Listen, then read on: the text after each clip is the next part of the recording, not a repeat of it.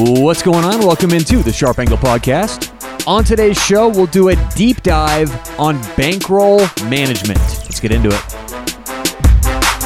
This is the Sharp Angle. Every day on your favorite podcast player. Special thanks to Wooz Media. They, of course, put this podcast on, but they do much more than that. If you own a business or know anyone who owns a business, make the most of today's online marketing with Wooz Media. Check them out online, Wooz Media. That's WOOZE media.com. All right, so on today's show, we're going to do a deep dive on bankroll management. It's complex.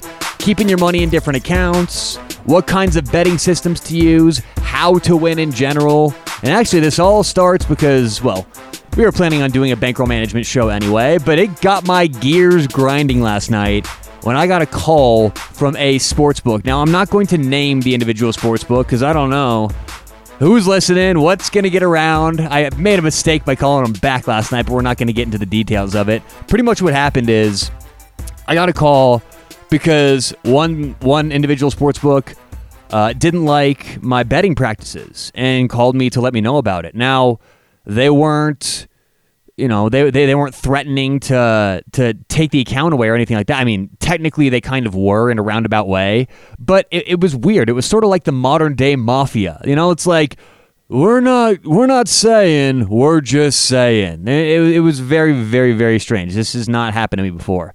And my idea why this happened was because I made a live parlay yesterday in the English League One tournament. I mean, these are big games. The winner of this little tournament goes up to the EFL next year, the Championship League. And we always talk about the EFL on this show. That's one step below the Premier League. So these games that were happening yesterday, these are big-time games. The idea that I'm the only one betting these, I don't think that would have been the case. But I made a live parlay that essentially hedged itself, so I guaranteed that no matter what happened in the second game in the Fleetwood-Wycombe game, that I was guaranteeing myself a profit. And the sportsbooks don't like when you guarantee yourself a profit, even though they try and do that every fucking bet. Every single bet they put out there. Why do you think they're charging $110 on each side? Yeah, there's a reason for it. They're trying to make money no matter what happens, split the difference. See, the thing with sportsbooks is they're usually great until you start winning, right? It seems, it's so funny. I have a lot of friends who gamble through a mutual friend in our group who is or at least he was, allegedly, a bookie. And it's so funny. Like, one of my best friends, he was he doesn't bet all the time, but he got hot on a hot streak, and he wanted to tip the bookie. I couldn't talk him out of it fast enough. It's like, no. We don't tip the bookies. It is us against them. It is not a reciprocal relationship. And the only way people feel so nice and soft and cushy to the sports books is because they're probably not winning sports bettors. There's a reason why sportsbooks give bonuses and boosts and free bets. They're not trying to help you win. If you want to do that, just calculate the household on any given bet. It's so funny on these domestic books, which, again, I'm not going to name any specifically, but a lot of these domestic books are just charging out the ass for the hold. And it's tough to find unless you actually do the math and figure out what's going on. That soccer team that's minus 250 and the other team on the other side is plus 150. Well, you go to the other sports book, it's minus 250, plus 175. So it's just like these guys are getting away with murder left and right. They're giving you bonuses, which are expected to win. We'll talk about that later in the show. They're giving free bets, which really aren't free bets at all because they're taking the money back at the end, and there's a rollover with the wins. So my point is, things are always so great with the sports books until the second you start winning. The moment they realize that you know how to win, they don't want anything to do with you anymore. It's so funny.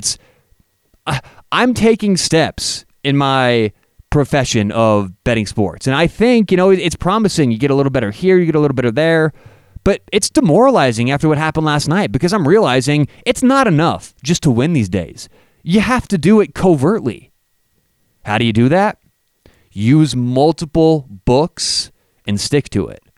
If you get caught doing what I did, hedging your individual games in that same sports book, it's much easier for them to find arbitration bettors or guaranteed hedges like I made. So again, it's not enough just to win these days. You kind of have to do it covertly and not let them know you're winning. Which brings me to money management. Now, managing a bankroll, it's very, very difficult. Anyone who's bet with more than 5 outs or so, you understand this. And the thing that makes it so difficult is that it's inevitable that over the course of time, some accounts will go up, other accounts will go down. I mean, let's just say you have $1,000 in 5 different accounts. It's almost guaranteed. It's inevitable. One of them is going to creep up to $2,000, and another one is going to get whittled down to $100. Now, it may seem like an easy solution. Okay, let's take the money out of the out. We have $2,000 and just deposit some of that into the website where we have $100 and bet away. But it's never that easy. It usually takes time to get the money out. There's a process. Logistically, it's not as easy as just transferring money around. Okay, well, that's fine. I'll just deposit again into my account with $100. Well, that's, again, not ideal either because now you're throwing off your total bankroll. I call that betting inflation. And yeah, that's a sharp angle term here. That's coined right here on the show. And what betting inflation is when you have a certain bankroll, again, for this example, $5,000 bankroll, $1,000 in 5 different websites. Well, if one of the websites gets down to $100 and you just willy-nilly put another $500 into that site, now your overall bankroll is not $5,000. It's $5,500. So you don't want to be doing that. You don't want to be changing your overall bankroll and injecting inflation into your outs. You're artificially injecting money into your account, and in turn, that changes the overall bankroll, which inevitably is going to change your bet sizes. So dealing with the ebbs and flows is very, very difficult. You can't just deposit when you want to, and it's a lot harder than just taking money out of a winning account and putting it in an account you're losing in. The other obvious setback is that when your money is in these books, well, that's the only thing you can spend that money on. Bets from that specific sports book. It doesn't give you a lot of options to do things with your money. So, look, to solve this, you've got to look ahead. You've got to see where your action is, see where your action is going, and take a lot of that money out preemptively. If you're up $2,000 or if you're up a couple $1,000s in one account, if you started with $1,000, you're up to $2,000, maybe $2,500. Take that money out proactively. Don't wait until you need that money. Take it out beforehand. Keep it on the side, and then you can inject it into one of your other outs without adjusting the inflation. So I think that you should always be proactively taking money out of the winning accounts.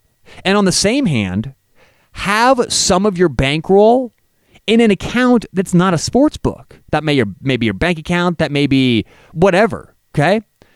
Have it in an account that's not a sports book. So if something happens to where one of your accounts gets whittled down to $100, now you can inject money in there. So the idea would be, instead of starting with $1,000 in 5 different accounts, start with $900 in 5 different accounts and just have $500 on the side. Or excuse me, $500 on the side, $100 from each account. That's very doable. Now you can put that $500 into any account when necessary, and you're not adjusting your overall bankroll. You're not adding inflation. So again, 2 things. Preemptively taking money out is very beneficial because if you need to put it anywhere, you'll have it ready to go. And second of all, have some of your bankroll in an account that's not a sports book. So if you need to inject some of your roll into a specific book, you can do that. And last, always stick to your preferred betting system. Now, we're going to talk about betting systems here in a minute, but this is important. No matter how you bet, whether it's most of you are betting in units from what I can see on Twitter, or if it's Kelly Criterion, you've got to stick to your system. So let's go over some betting systems. We're going to talk about several here, some of which I do not recommend.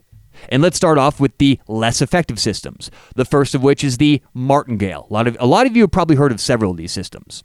But the Martingale system, which was introduced in 1934 by Paul Levy, goes something like this. Every time you lose one of your bets, you double your bet. Therefore, over the course of a certain amount of outcomes, you're expected to break even on your original bet. And these are effective in, 50-50 bets, like betting on red or black at the roulette wheel. So if you bet on black at the roulette wheel and it comes up red and you spent $1, we'll say the minimums are $1 per bet. You put $1 down, bet on black, and up comes red. Well, the next bet you put down $2. If you lose that, the next bet you put down $4. If you lose that, the next bet you put down $8. Now, on the surface, it seems like it can't be beaten. Well, every time you lose, you just make your money back up. But the downside here is that people wildly underestimate how often these numbers show up 5, 6, 7, 8, 9 times in a row, or red show up 9 times in a row, or black show up 9 times in a row. Like, this is a very, very real thing. If you guys don't believe me, sit there and flip a quarter 1,000 times in a row.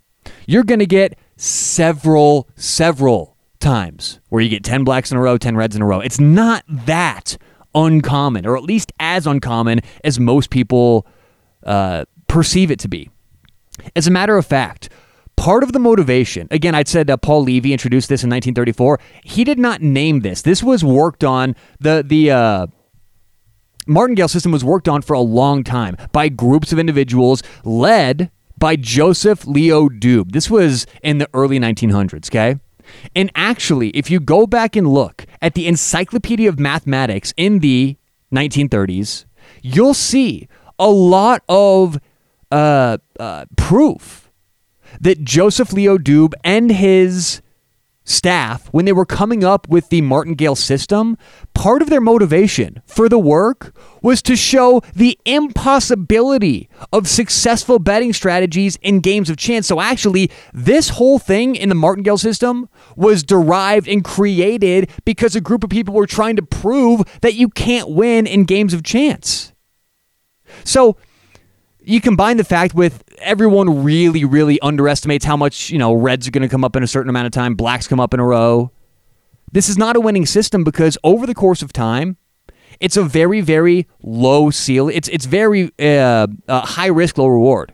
The risk is that if you lose 6 times in a row, now it's $1, $2, $4, $8, $16, $32. Now you're risking on that 7th roll $64 just to get back your $1. So your risk profile is crazy high with the martingale betting system. And the benefit is that the best you'll do over the course of time is break even. And here's the thing. With martingale and the next system we're going to be talking about, the upside is very little. Because if you win in martingale, if you put down $1, win that initial, right? It comes out black, right? Martingale system does not have you bet $2 the next roll. It has you bet $1 again. So if you get on a heater and you hit 10 reds in a row or 10 blacks in a row, you've won $10. If for some reason it goes the other way and you've lost 10 blacks in a row, that means you are now down a total of $512. Let's look at each side.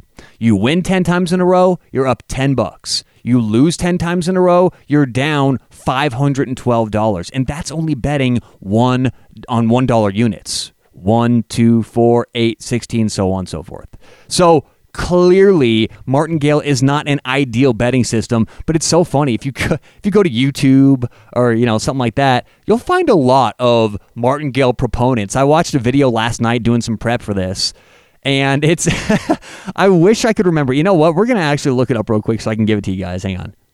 All right, it's called on YouTube Roulette Win. The win is in all caps. Roulette Win every time Strategy 2 Accelerated Martingale. And you guys have to watch this because, again, Roulette Win every time Strategy 2 Accelerated Martingale. That's the title on YouTube. And I mean, it's funny. This guy is a goofball, and he's trying to explain his modified version, in quotes, his modified version of the martingale system and why it is so effective. Just watch the video. You'll get a kick out of it. This guy he's a goofball, and he's completely off here because, again, he's assuming, and everyone else who plays Martingale strategy assumes, oh, come on, what are the odds of getting, 8 reds in a row? But the misstep in logic here is not that you're going for 8 reds in a row. It's that you won't get whatever you're betting on, in this case, the black, 8 times in a row. Because on a roulette wheel, it's not an exactly 50-50 split. Every 50-50 payout in Vegas is not exactly 50-50. There's a reason for that. So if you're playing roulette, like which most people apply this betting strategy to, or if you want to use it in sports betting, be my guest. But we're going to stick with a simple example for today. If you don't hit black 8 times in a row, that doesn't mean it was all reds. It could have been a couple double zeros in there. So you're overestimating the likelihood of not hitting 8 in a row based on these small factors. Now, again, I want to say this. It is very unlikely you're going to hit 8 in a row of either one, but it's certainly not unheard of. And anybody going to the roulette table with $1,000 ready to play in the Martingale system, there's going to be a lot more times than not you're walking away losing that $1,000. So it's not a good option. Again, the creators of this system did so to prove to all you guys it doesn't work, yet y'all still seem, some of you still want to seem to use the Martingale betting system. And I guarantee you, over the course of time, it is a losing system. Now let's move on to the Fibonacci betting system. This is very similar to Martingale. The only difference with Fibonacci is you're not doubling your bet every time. Now, the Fibonacci sequence is what the Fibonacci betting system is kind of based on. It was created in the early 1200s by Leonardo Fibonacci. He was born in 1170. This dude was a genius, and he contributed a lot to the world of math, but the main thing he contributed was the Fibonacci sequence, and it goes something like this. If you add the sum of 2 numbers to the previous number, you'll get the next number in the sequence. So 1, 1, 2, 3, 5, 8, 13. This is the Fibonacci sequence. Why? Because 1 plus 1 equals 2, 2 plus 1 equals 3, 3 plus 2 equals 5, 5 plus 3 equals 8, 8 plus 5 equals 13. 13 plus 8 equals 21. Okay, so that's how you get the numbers. Again, the Fibonacci sequence goes 1, 1, 2, 3, 5, 8, 13, 21, 34, and so on. Now, it's a similar strategy to Martingale, but the only difference here is you're getting diminishing returns when you get your money back. If you make it to roll 7 or 8 and you keep losing, you're not going to make back all of your money like you would in Martingale. You're only going to make back a portion of it. For example, if you get to roll number 1, 2, 3, 4, 5, 6, 7, 8, 9, 10, if you've lost 9 in a row and you're on roll 10, using the Fibonacci sequence, you would be at a $55 bet. If you're in the Martingale system, you would be at a $512 bet. So obviously, way lower risk profile with Fibonacci. But the difference is it's diminishing returns. So if you win that $55 bet on the 10th spin, you still lost well over, I think it's something like $34 total. So it's kind of hedging, making sure you're not betting as much, but this is a terribly scared way to approach betting. It's far worse than Martingale because not only are you, it's worse than Martingale because at least in Martingale, if you hit one of those numbers later on, which is going to happen in every night at every casino, 7, 8 in a row reds, 8 in a row blacks, when that happens in Martingale, at least you're getting your money back. With Fibonacci, you're slowly bleeding yourself out. And the winning numbers, right, the dollar for each or the 1 unit for each, is the same increase. So if you're winning 10 Martingale bets, that's $10. If you win 10 Fibonacci bets, that's $10. But the ceiling comes down with Fibonacci in terms of the money you're wasting. But if you happen to hit on one of the Martingales, you're making all your money back compared to Fibonacci. Now, this is negligible. The difference between Martingale, Fibonacci, both are poor, both are losing over the long run, and both certainly have no chance of beating any casino games, much less sports betting games. Both of those systems, Martingale and Fibonacci, are high risk, low reward. You would have to go on quite a hot streak to even make a little bit of money betting those systems. Because again, you don't double your bet if you win. You keep betting in single units. So if you win $1, you don't bet 2 the next time, you bet 1. It's a very low ceiling. And if you happen to get on a few unlucky runs, you're now spending close to your entire bankroll to get that $1 back. these systems are not good. Let's move on to the third system, another very bad system. This is called the Let It Ride system. Pretty self-explanatory. You double your bet every time you win and go for broke. This is a very high risk, but high reward also. It's very high risk because the odds of you winning even 50% bets in a row is 12.5%. And if you're betting with $100 units, that's $700 in profit every 3 bets, and then the 100 you started with, so 800 total. So the reward is certainly high, and you can, if you get on a hot streak, really run that money up quickly. But the issue is it only takes one loss for you to lose everything. The Let It Ride bettor is risking 100% of his bankroll every single bet. And for my good bettors out there, you know there's no such thing as a sure thing. So if you're risking 100% of your bankroll every time, yeah, you're going to have some big wins, but that one loss comes around and you're done. So the Let It Ride is clearly not an ideal system. I would absolutely prefer Martingale or Fibonacci to that. If we had to pick between the three, Let It Ride would certainly be my last choice. No doubt about it. Now we're getting to the 2 profitable systems. Fixed unit betting and Kelly Criterion. Let's start with fixed unit betting. The fixed unit betting system is it is for sure the most common public betting system out there. If you guys spend any time on Twitter, this is what 99% of Twitter touts use. 1 units, 5 unit play, so on and so forth. Now, the fixed unit betting system is still profitable. It actually is. If you go back to our podcast, if you go to our Twitter, @SharpAnglePod, we posted a picture, a graph of the average expected outcomes from all of these different systems, except for Let It Ride, because it's ridiculous. But we posted a graph of the outcomes of all these different systems on our Twitter. Go check it out, @SharpAnglePod. The post was about a week and a half ago.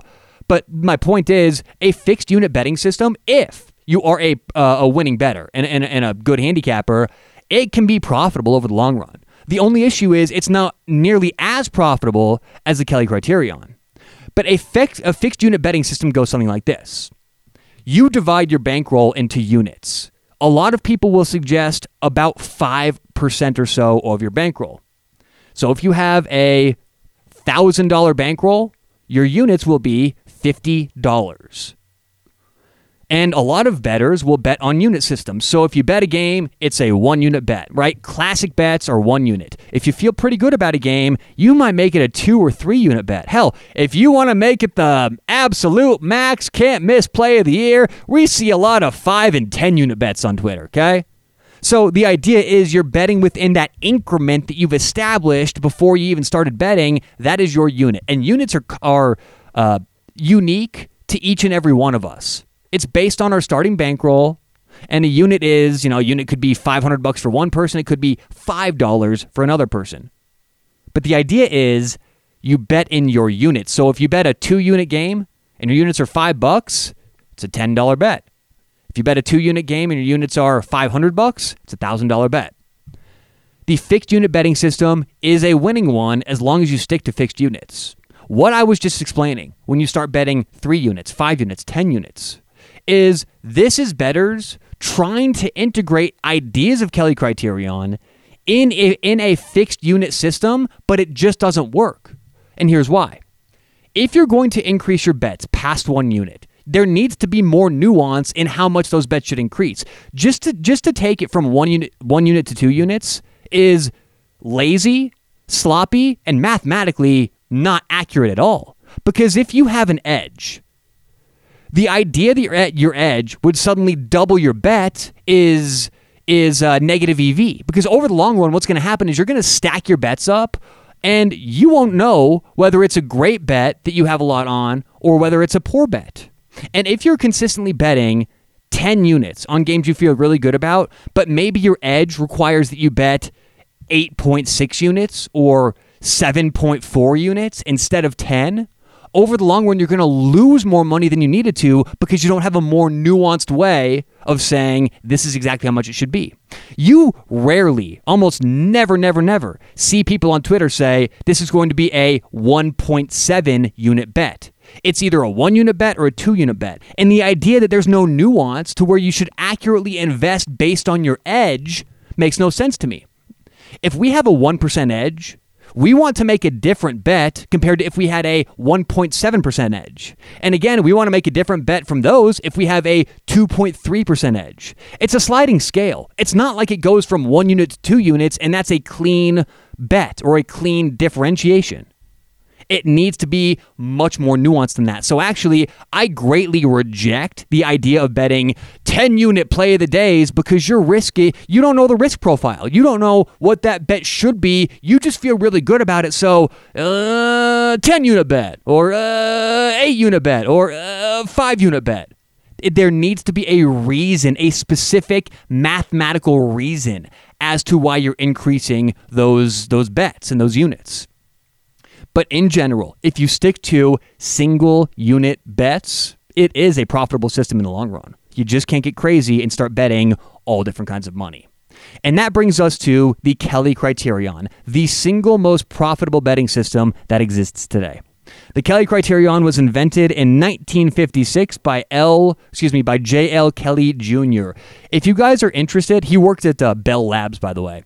If you guys are interested in learning about the Kelly Criterion, I posted a link on Twitter to the book, or at least to the Audible version of the book. It's called Fortune's Formula. It's a great book, and actually, it's like the most in-depth look at the Kelly Criterion. The entire book is about the Kelly formula. So if you guys are interested in this, I highly recommend reading or listening to Fortune's Formula. But again, it was invented in the 1950s, and the thing with Kelly Criterion is it maximizes profits while minimizing losses. And actually, it's the only formula that will instruct you not to make a bet when the odds aren't right.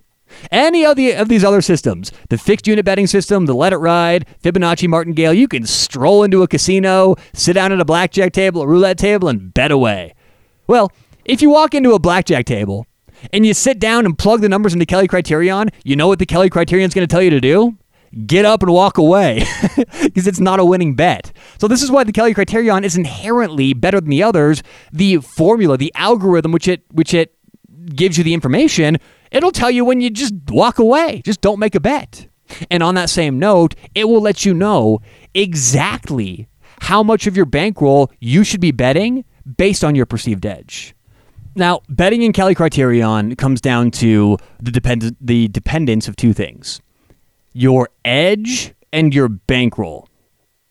Now, this is where it gets kind of tricky because this is why Kelly Criterion is really only for advanced bettors to extremely advanced bettors, because everything in Kelly boils down to the accuracy of your edge. If you think that your team that you're betting on has a 57% chance to win the game, and they are charging as if they have a 55% chance to win the game, you now have a 2% edge. The difference in a 2% edge, 57%, and a 3% edge, 58%, is quite substantial. I mean, in some bankrolls, let's say you have a $10,000 bankroll, that difference in 1% could mean hundreds of dollars difference in your bet. So you have to have a very, very accurate way of producing the edge and the outcome of the game. If you don't and you're just guessing, don't use Kelly Criterion because you're going to waste your money. But if you have a good way of determining edge and exactly how much edge you have over any given bet, there's no better system than Kelly Criterion.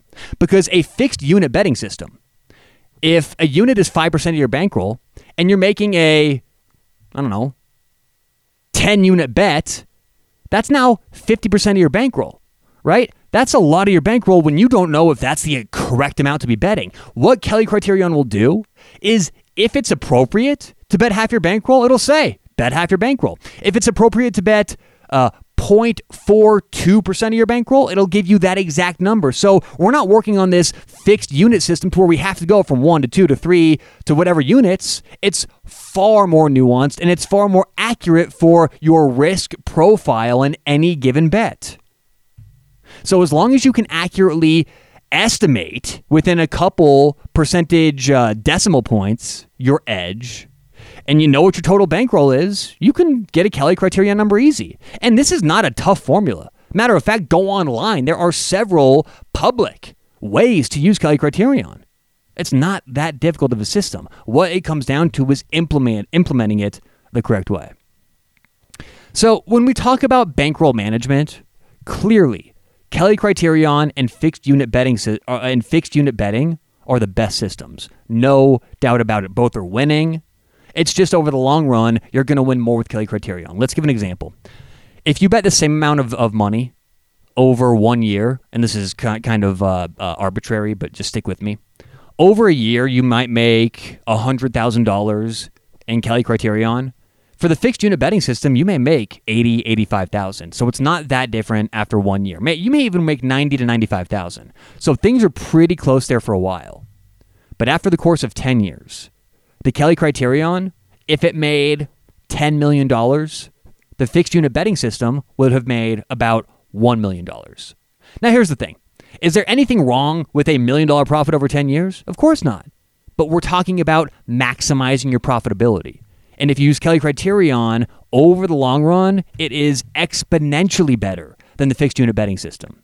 So in terms of bankroll management, I would use for sure, if you're a new bettor, stick to the fixed units because you don't want to, A, risk a lot more money than you should because you're off on some of your projections, and B, the fixed unit betting system is much more, you're not riding heavy waves. You know, if you have a couple losses, fine. If you have a couple wins, great, but it's much more of a steady increase compared to Kelly Criterion, where you're going to hit some ups and you're going to hit some downs.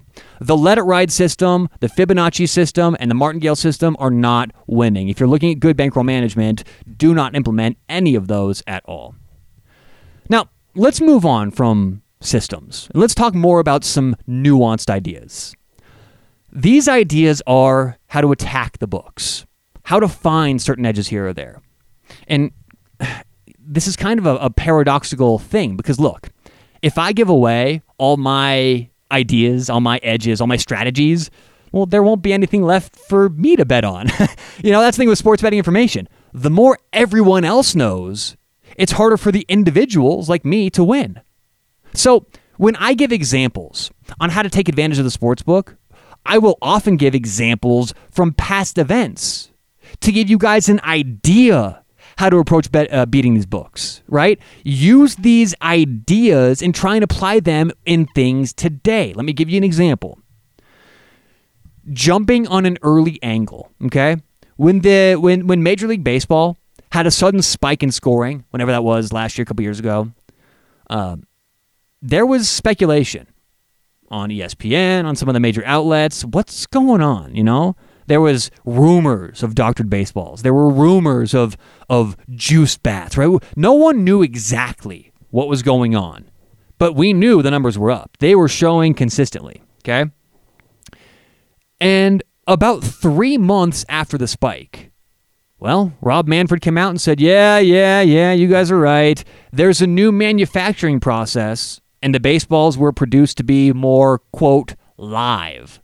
Well, if you picked up on this trend and started betting this trend in the 3 months before Rob Manfred made an announcement, you could have actually capitalized and made some good money because you're betting into a real angle, not a trend, but an angle that the public hasn't caught up to yet. We knew something was off, but the books aren't going to fully adjust their prices, especially on over-unders, if they have a hunch. We need to know what's going on. And until Rob Manfred said for sure that the baseballs were being produced different, the lines didn't change concrete until then. So if you noticed this angle, and if you started to bet into it in the couple months leading up to Rob Manfred announcing it, what you could have done, the smartest thing that you could have done, would have been to round robin every game into every other game that day. Because here's the thing, mathematically, if your angle was right and your angle was correct, and something was going on to impact scoring, if the chances of you winning one of your bets was increased, now the chances of you winning all of your bets is increased. So by round robining them and parlaying essentially each game with every other game and coming up with every combination you can of those days' games, we as bettors are using parlay odds as a weapon. You know, this is a time when you should be making parlays and round robins. Again, because the chances of one being right means the chances of them all being correct are increased. All of this would happen because you noticed and bet into an angle that wasn't being picked up by the public yet. All of this because you had a hunch and you bet into it, covering most of the overs in those parlays and winning a lot of money. So my point here is when you see an angle, it's not enough just to make a couple bets into it. You have to use the tools at your disposal to maximize your profits. If we notice this increase in scoring and we just make a single bet on every game, we're really minimizing our chance to make a lot of money because you're approaching it from that sort of steady but calm increase. Now, we still would have won the majority of our bets, but would we have maximized our profit? No. So that's an example of how you can use an angle and how you can use the tools at your disposal to max your profit and guarantee that you're taking down the house edge as much as possible. Now let's move on to an example that you guys can actually use today. This is an example of how using math is often the way to see the truth and the best way to bet. And while things may seem counterintuitive that we're about to talk about, this is all mathematically proven and really the best way to go about maximizing money for bonuses. So let's talk about bonuses and how you guys can start using bonuses to create somewhat of an edge for yourself against a sportsbook. Bonuses. Now, this is for 95% of bettors. If you got a couple guys out there who know how to beat the house, know how to get an edge, if you're a truly winning bettor, bonuses are pretty easy. You just get the winning bets, or you just get the bonus, you make your winning bets until you hit your rollover limit, and then you can take your money out. But for probably the majority of people, probably every person who I'm talking to today who's listening, it's rare to have a huge edge against the sportsbook, right? So the way that you actually try and approach these bonuses is not to grind out the bonus into an amount that you can take out or till you hit your rollover. It's trying to hit big with bonuses. Let's go into detail here. Most bettors don't have an edge, like a true edge consistently. So that by definition makes the vast majority of bettors about 50-50 sports bettors. Most people will win about half their bets over the long run. And that is talking about the vast majority of people. They'll win really close to 50% of their bets over a long given amount of time. But typical bets offer about a 5% hold, which means that the typical bettor will lose about 5% of his or her bankroll every time they go through a sequence of betting the bankroll. So let's look at the expected outcome for the average bonus. You guys get on whatever your favorite website is, and they're offering a bonus. They'll match your deposit, and there's a 20 times rollover, which is actually quite common. It's actually pretty average in the industry. So you put in $500, you get $500 back, and now you have $1,000 in your account. The rules of the sportsbook stipulate before you take that money out, you have to spend or gamble $10,000, and then you hit your rollover limit. Then you can take that money out.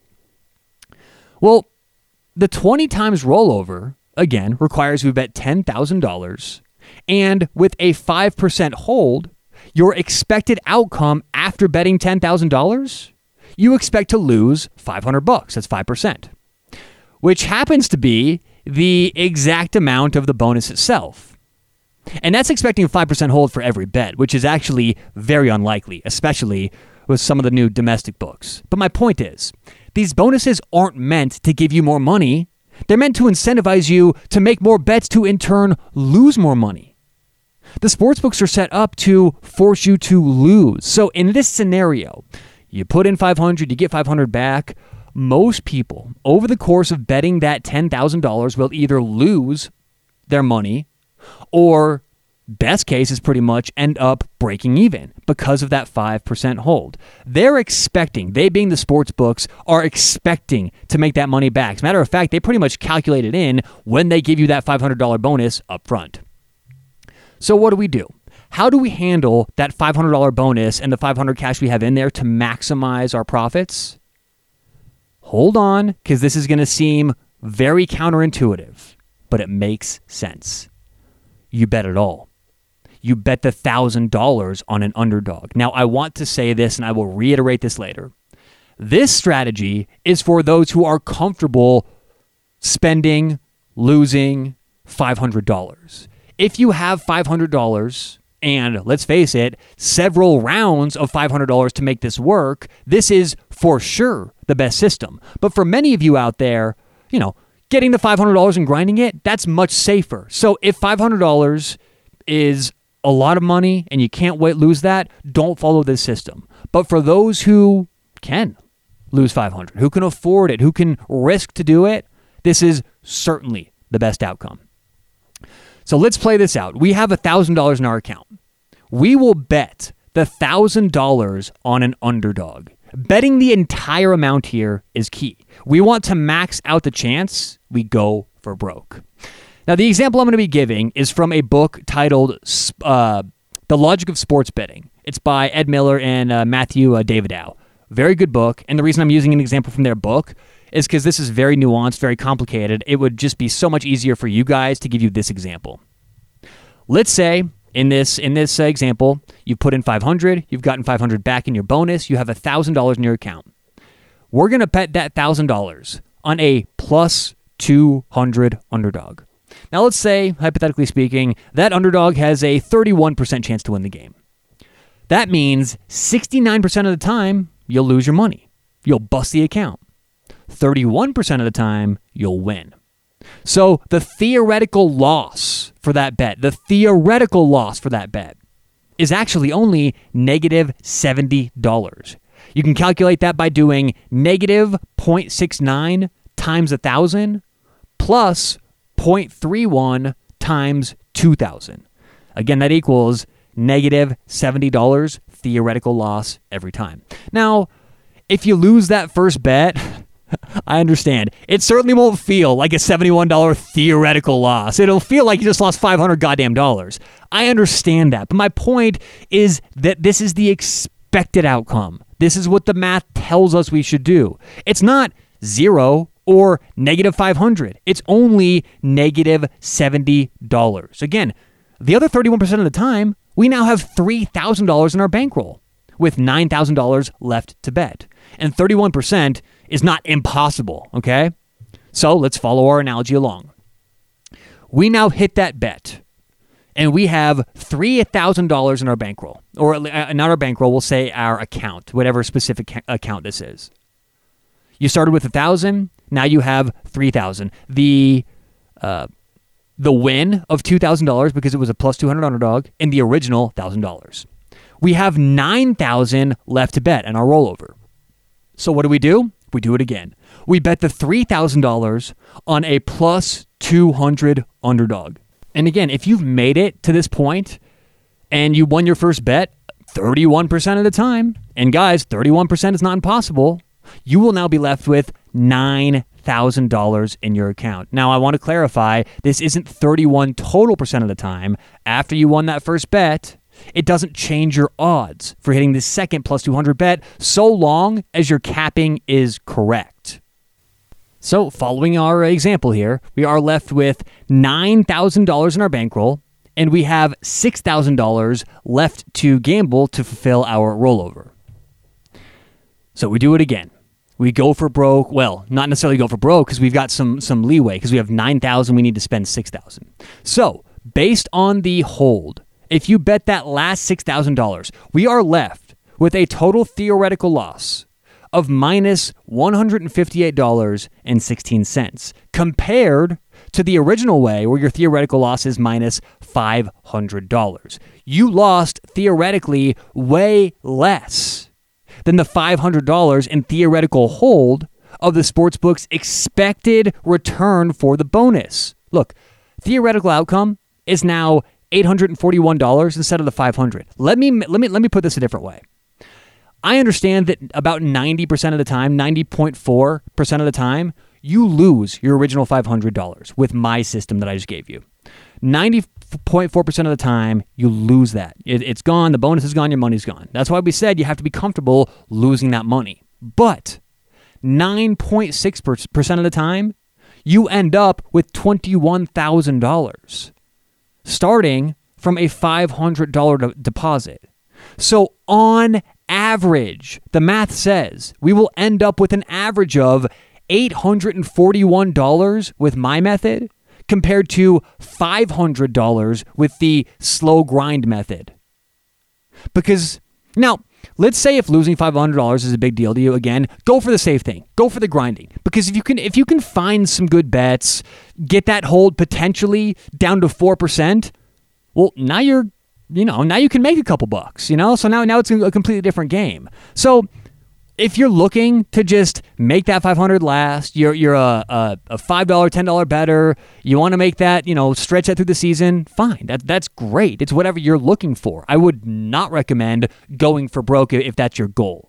But if you can afford it, if you're willing to lose that $500 and want to implement this idea, the second way I explained, although it may sound insane, is certainly the best EV route to go. The more often you go for broke, the less often you have to give the sportsbook their expected losses back. It's really effective for bettors to do this.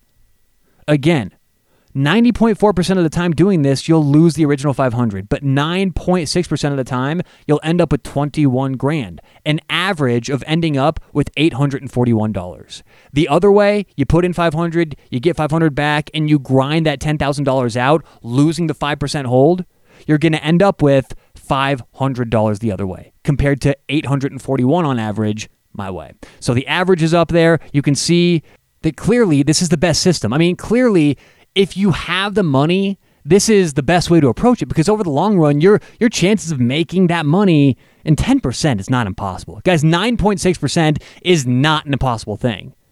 And it's just, look, overall, this is just a way to show all of you out there that there are different ways to approach this. The whole idea of picking games and going 55% over the long run, it's so hard to do. It's so hard to beat the book just picking games. And I know if you spend any time on Twitter, you may think otherwise because all these guys going 80%, but I promise you, it's not enough just to do what they're doing. If you're going to truly make money betting sports, you have to approach things from a very, very different point of view. You have to get creative. You have to get nuanced. You can't just bet 1 to 5 units every game and make money.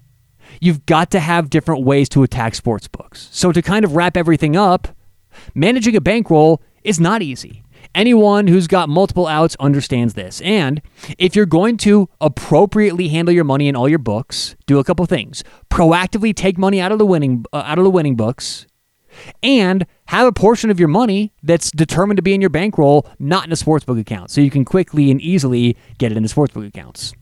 Once you've learned how to manipulate and kind of work your money on different levels and on different outs, find a good system that works for you.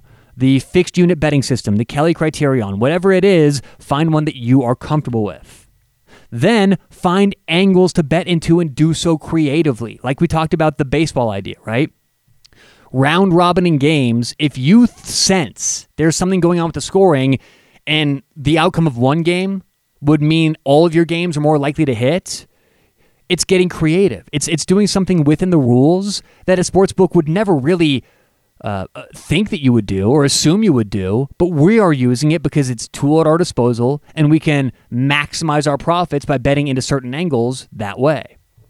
And last, the bonuses, that's just an example. The angles thing with baseball, an example. The bonuses, just an example. But my point to everyone out there is if you start looking at this from a different lens, a different angle, you can start doing things that'll maximize your profits and start making more money and, in turn, increase your edge. Right? When I talk about doing this crazy system where you go for broke with the bonus, the reason we got there was because I didn't want to just get the money and let it ride. I wanted to see, is there a way we can do to the sports books what they're trying to do to us? And the answer is yes. Because with that system I gave you guys, by going for broke, we actually take away the expected losses that the house gets from us.